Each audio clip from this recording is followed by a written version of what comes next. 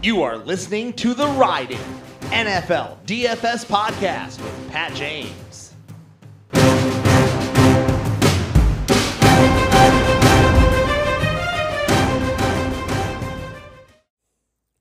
Welcome, everybody, to the Week 16 review edition of the Riding DFS and Betting podcast. A few things. If you are also a golf bettor, golf DFS player, golf fan, those podcasts will strike up fairly soon. I'm going to try to figure out how to record. I'm guessing you just have to record audio from your desktop, but I'm going to try to figure out how to record spaces. So I think the podcast going forward is always going to be a space, starting with golf. And then I'll post it to iTunes and Stitcher and Spotify. But it'll originate as a live show on Twitter. Seems like that would be the best way to grow followers, that type of thing. But anyway, keep an eye out for that. I'm not 100% sure which one I'm going to start with, which tournament I'm going to start with. Normally it was, I don't know which one I've started with in the past. I think Pebble Beach, but we'll see if we can start before that. I don't have as big of a writing workload going into January as I normally do because I think my article for 4 ends in the regular season, and I don't know if Fantasy Points has any single game stuff planned for the playoffs. So I might be done as of the regular season in terms of, weekday article writing type stuff.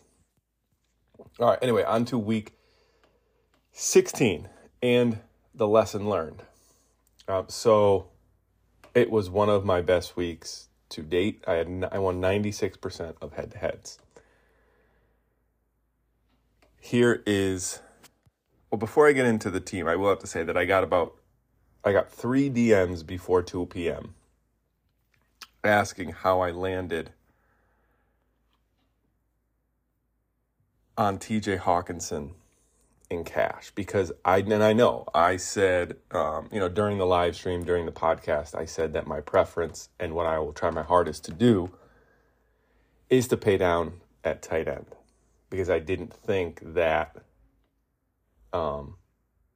paying up was the right option given how many studs there were on the slate. So my team was this, and then I'll get into what happened in terms of paying up for a tight end. Gardner Minshew at quarterback, really solid day, 28.7 DraftKings points. And we knew that, right? He was 50% owned. He let you do everything you wanted pretty much in your lineup. He was pretty much a must.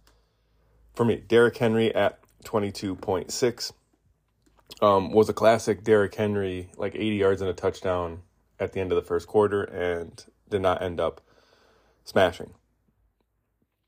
Ramondre Stevenson had a terrible game, and I chose him over Dalvin Cook, who didn't have much better of a game. So that I was saved there that Dalvin Cook didn't have a game. I think you heard it in my tone. I was not into Dalvin Cook this week. I think that one game last week just put everybody's rose-colored glasses on for Dalvin Cook. He's been very inconsistent. They've been throwing the ball a ton. So I didn't think Cook was this amazing play last week. I did not play him. At wide receiver, Juju Smith-Schuster at 5.7 was not a very good play. The Chiefs, and that's the thing with the Chiefs, right? So Juju had caught like 20 passes the previous 2 weeks combined, and they just went in the opposite direction this week, right? Kadarius Toney was catching passes. Kelsey had a big game. Jerick McKinnon caught a touchdown pass. They just did not use Juju. That is the one downfall of the Chiefs. They have so many weapons from week to week. You don't know who's going to go off. Here's where my lineup succeeded, though.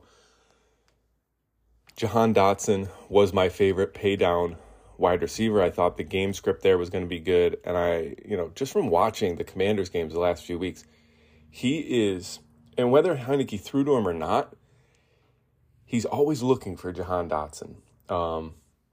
And I feel like I tried to make this clear on the podcast. He's their wide receiver too, not Curtis Samuel.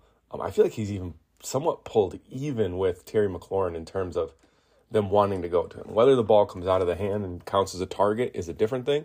But I really thought Jahan Dotson was a great play on this slate. He was only 13% owned in the $50 double up. Next is Richie James, another $3,900 receiver. I got to Richie James. Richie James did well, right? 17 points. I think he was 8 for 90. Great day from a $3,900 receiver. I just needed, I wanted a piece of that Giants-Vikings game, which is why I landed on Richie James. TJ Hawkinson. So TJ Hawkinson was in my cash lineup, despite the fact 2 hours earlier I said I did not want to play him. I said that he was a good play, but that I thought the construction would be better with someone like Noah Fant or Jordan Akins. But I will explain why I landed on Hawkinson in a minute. Christian McCaffrey, 13.8. Just a weird day for McCaffrey, too. They did not throw him the ball. He only had 2 catches, which was weird. Saved his day with a rushing touchdown. And then the Eagles' defense. I thought the Eagles' defense was the best play on the slate in terms of defenses. 2,200, are you kidding me? They get after the quarterback. So immediately when Dak threw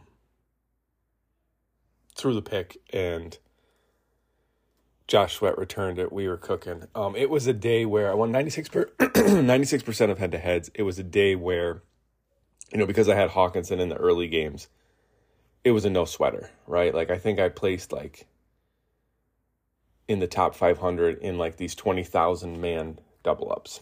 And the little circle was to the right of the right the entire day. I was thankful that was the case on Christmas Day Christmas Eve day. We had a ton of stuff going on.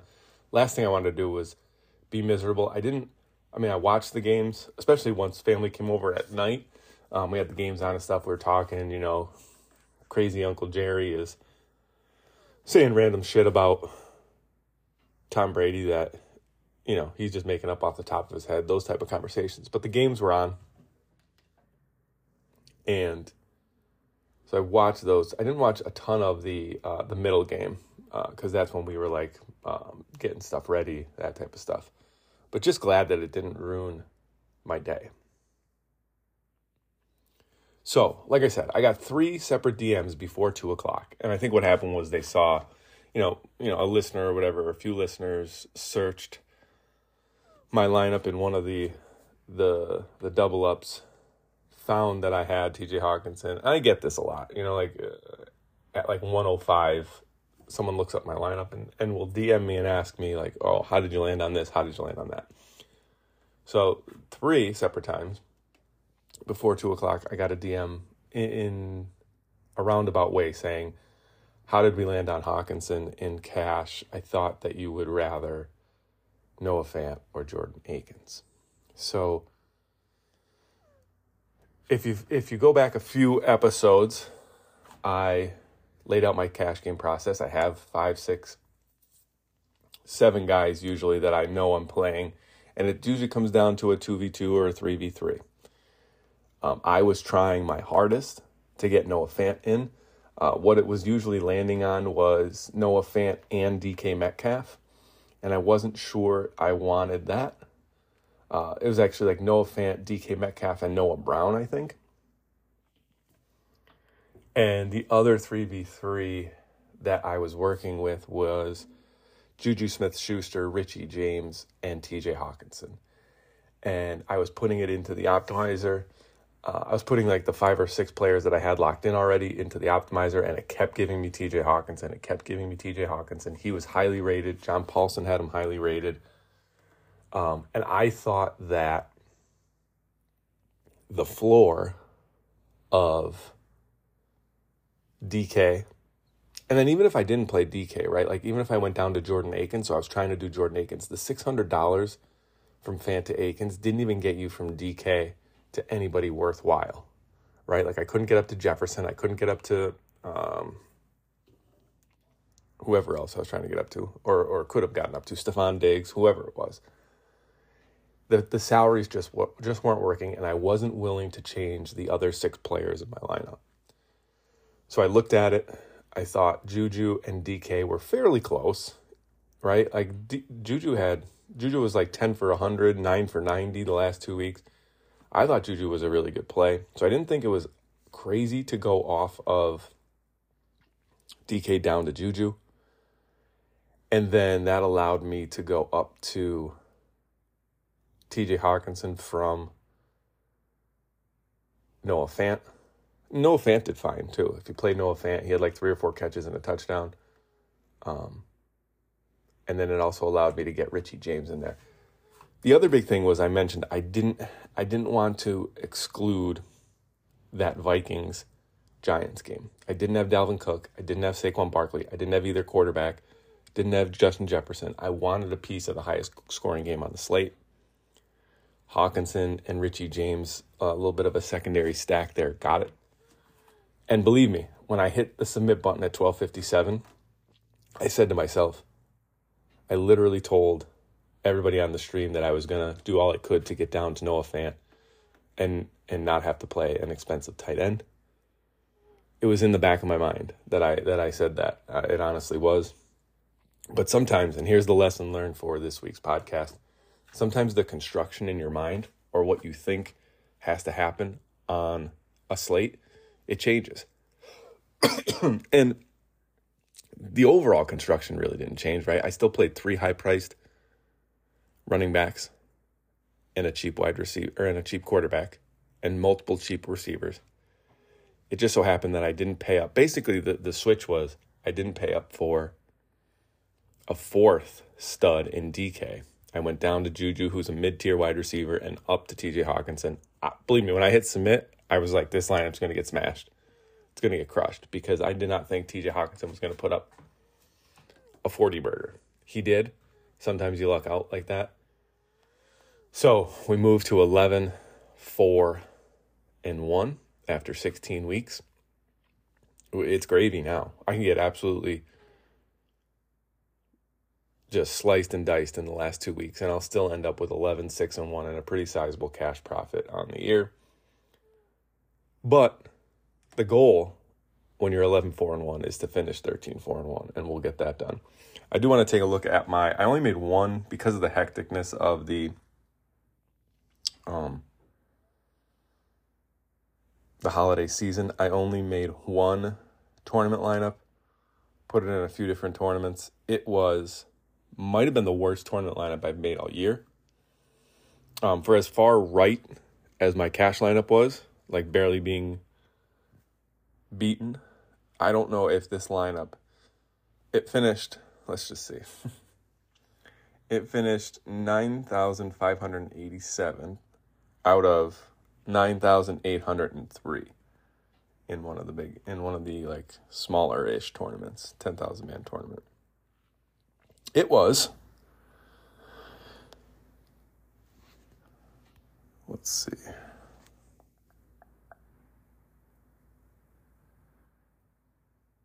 I lost it here. Oh, here it is. Oh, no, that's not it. Here it is. It was Geno Smith, who I thought, everybody was going to be on the Dallas and Philly game. Everyone was going to be on the Vikings and Giants game. So let's go Geno. He obviously did not fare well. And you guys know, like when I play a tournament team, the guys that just miss my cash roster, I usually play pretty heavily in tournaments because it's almost like a pseudo hedge. So Geno, I played DK Metcalf. I played Jerick McKinnon because I thought he was a really good play at running back, but I just did not get to him. I played Noah Fant. I played a combo of Demarcus Robinson and Drake London. Those were 2 guys that I mentioned a bunch on the live stream that I liked. As a secondary stack, they actually turned out pretty well. London had a big game, and Demarcus Robinson caught a touchdown despite that being his only catch of the day. I also had Jamar Chase, didn't make it happen. And the Cowboys defense, right? So I thought if everybody was playing Gardner Minshew, let me pivot to the Cowboys defense. They were only 11% owned in this specific tournament. They had 4 turnovers, which was not a bad day. but not a great lineup overall. The Seahawks stack didn't get there. Jamar Chase didn't get there. Ramondre stunk. And the secondary stack of Robinson and London were okay, but they just didn't go off to win any type of tournament. All right, I'm on break, dude. Today's my daughter's birthday. It's Wednesday morning before she even wakes up, but going to go to a trampoline park, probably break an ankle or a wrist or something. So as soon as I get out of the emergency room, I will do some research for this coming slate, and I will get an early pot out too. I guarantee it this week. I might even do it from live from the emergency room. A Twitter Spaces from the emergency room with a broken wrist from the trampoline park. But, being off this week, there's a ton of time.